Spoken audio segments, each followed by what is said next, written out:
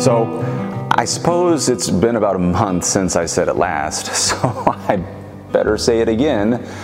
The stories or narratives we tell ourselves matter because they shape how we see and interact with the world, our community, and ourselves.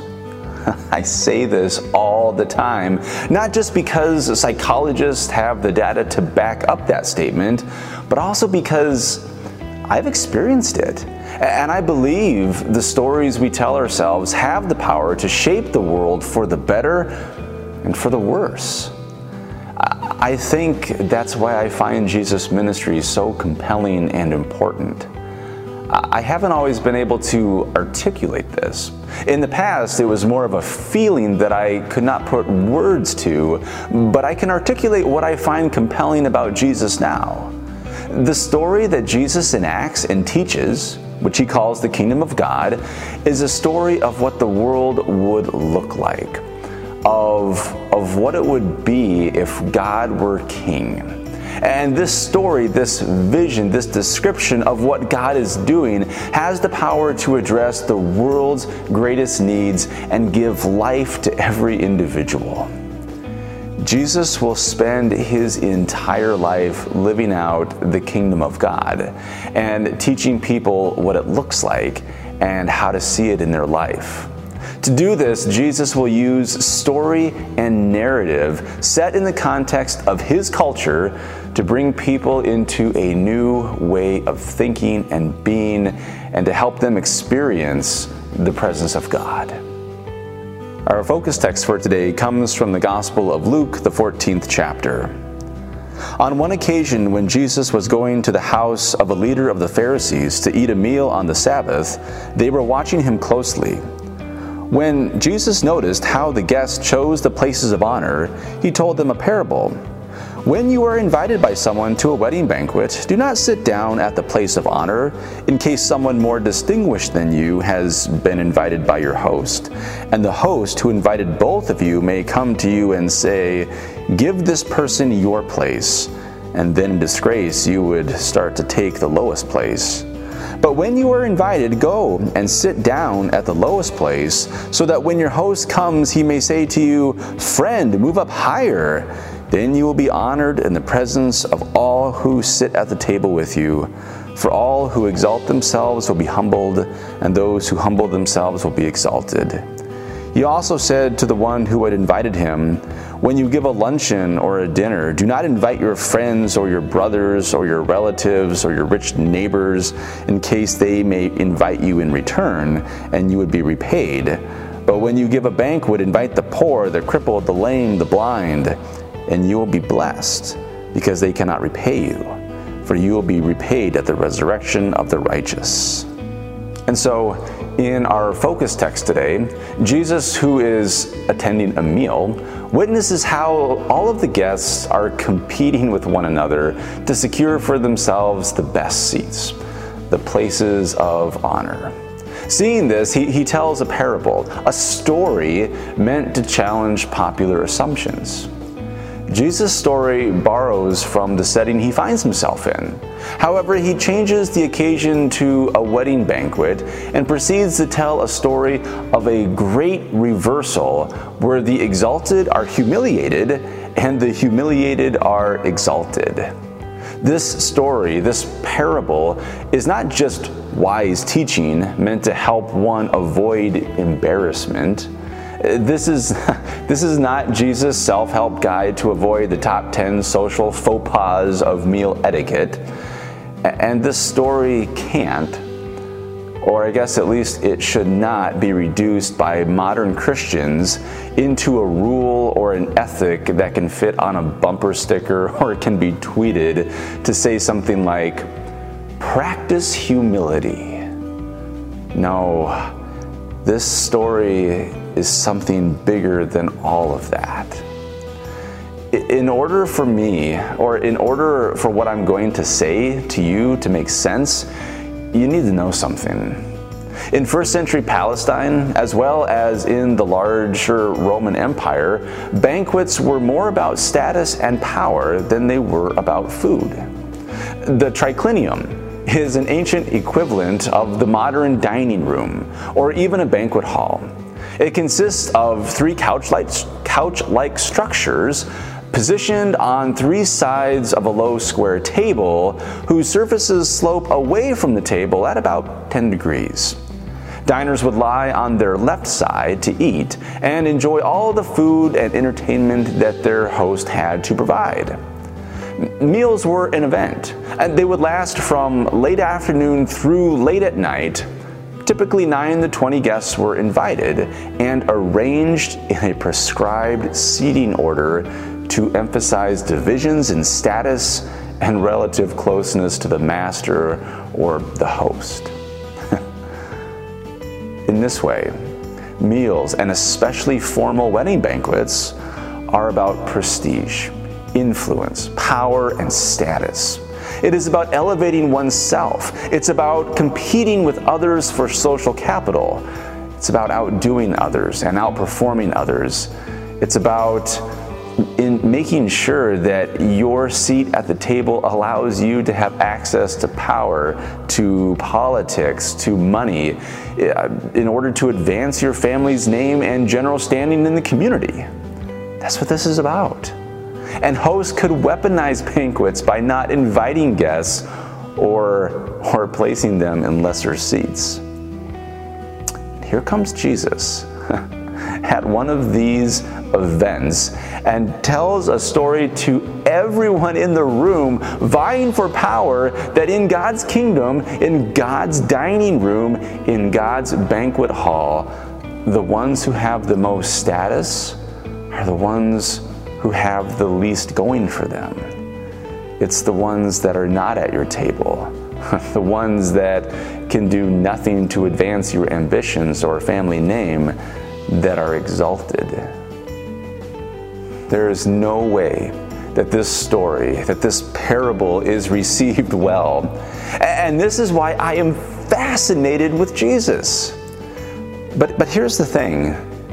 If you reduce this message to some kind of moral platitude, like don't be arrogant or practice humility or something else that is very, cliche, it does not have the edge that Jesus' story does. And the stories that we tell ourselves, they matter because they determine how we see ourselves, others, in the world. I have a story of my own for you.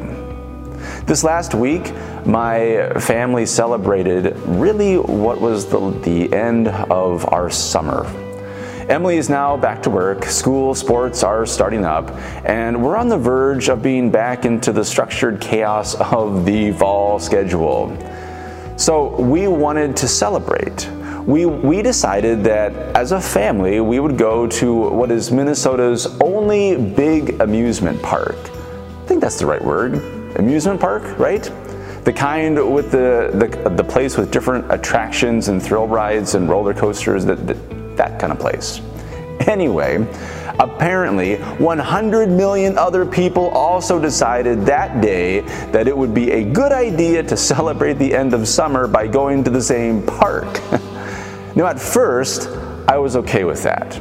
It was like, oh, I'm really glad that a lot of families can come together to spend a late August day together. That sentiment, though, it lasted for about 20 minutes. As the day went on, as the lines grew longer, as the sun grew hotter, I no longer saw nice families anymore. I saw competitors. We all wanted the same thing, and the farther back we were in the line, the worse it was. So we thought about strategies to employ to outsmart the competition. Which rides were we going to do? What order would we go in to get better placement? We walked faster than those around us, and when we would beat others to the line, it was a great feeling. A small victory had been won.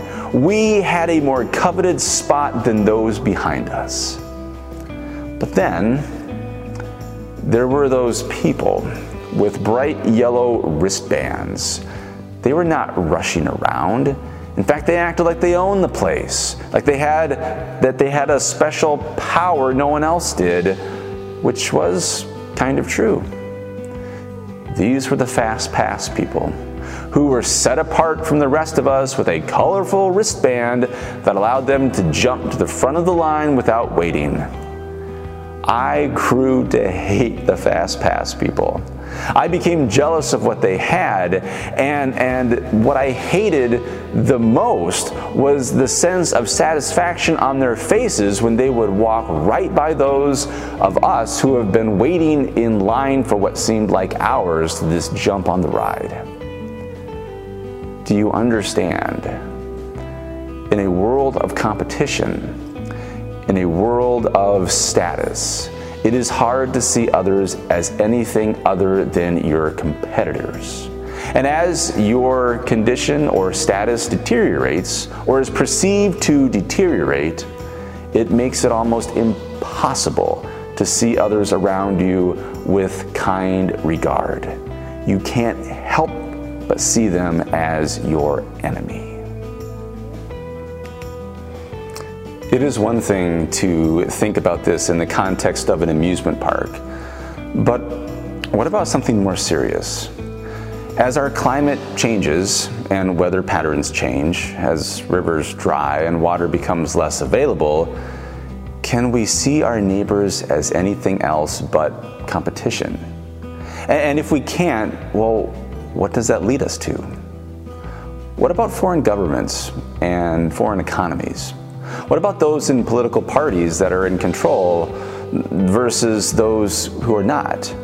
If life is status, if life is competing for the most resources, for the most power, for the most money, if life is about your place in the line, your place at the table, and gaining access to control, well, what does that mean for those who are last? Those who are on the bottom? What does that mean for how we work together and for our relationships? What does that mean for how we see ourselves, others, and the world? So Jesus tells a story, a parable, that in the world God is bringing about, the kingdom of God, humility is central. Not because it is something that you should do, but because humility allows you to step back and see those around you not as your enemies, not as your competitors, but as human beings made in the image of God. God's table in God's kingdom will not be hierarchical. It will not be about status and power and control, but about mutuality, relationship, peace, love, and grace. And if you believe this story, it will change the course of your own story. What stories do you tell yourself these days? Because the stories we tell ourselves shape the way that we see ourselves, others, and the world, for better and for worse. So today, may Jesus' story become your story, and may it become our congregation's story, that we might be a place that is life-giving and hopeful in a world that is obsessed with status. This is the good news that we hear today. Thanks be to God for that. Amen.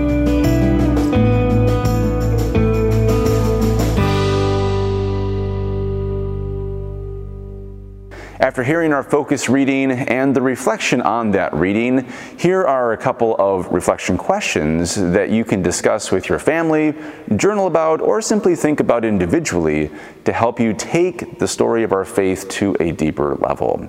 So question number 1, reflect on your life. How much of what you do is geared to advancing your reputation, social status, power, wealth, and your general standing in your family or community? Question number 2, how often do you see others as a direct threat or competition to what you want? And question number 3, do you struggle to live with humility? Why or why not?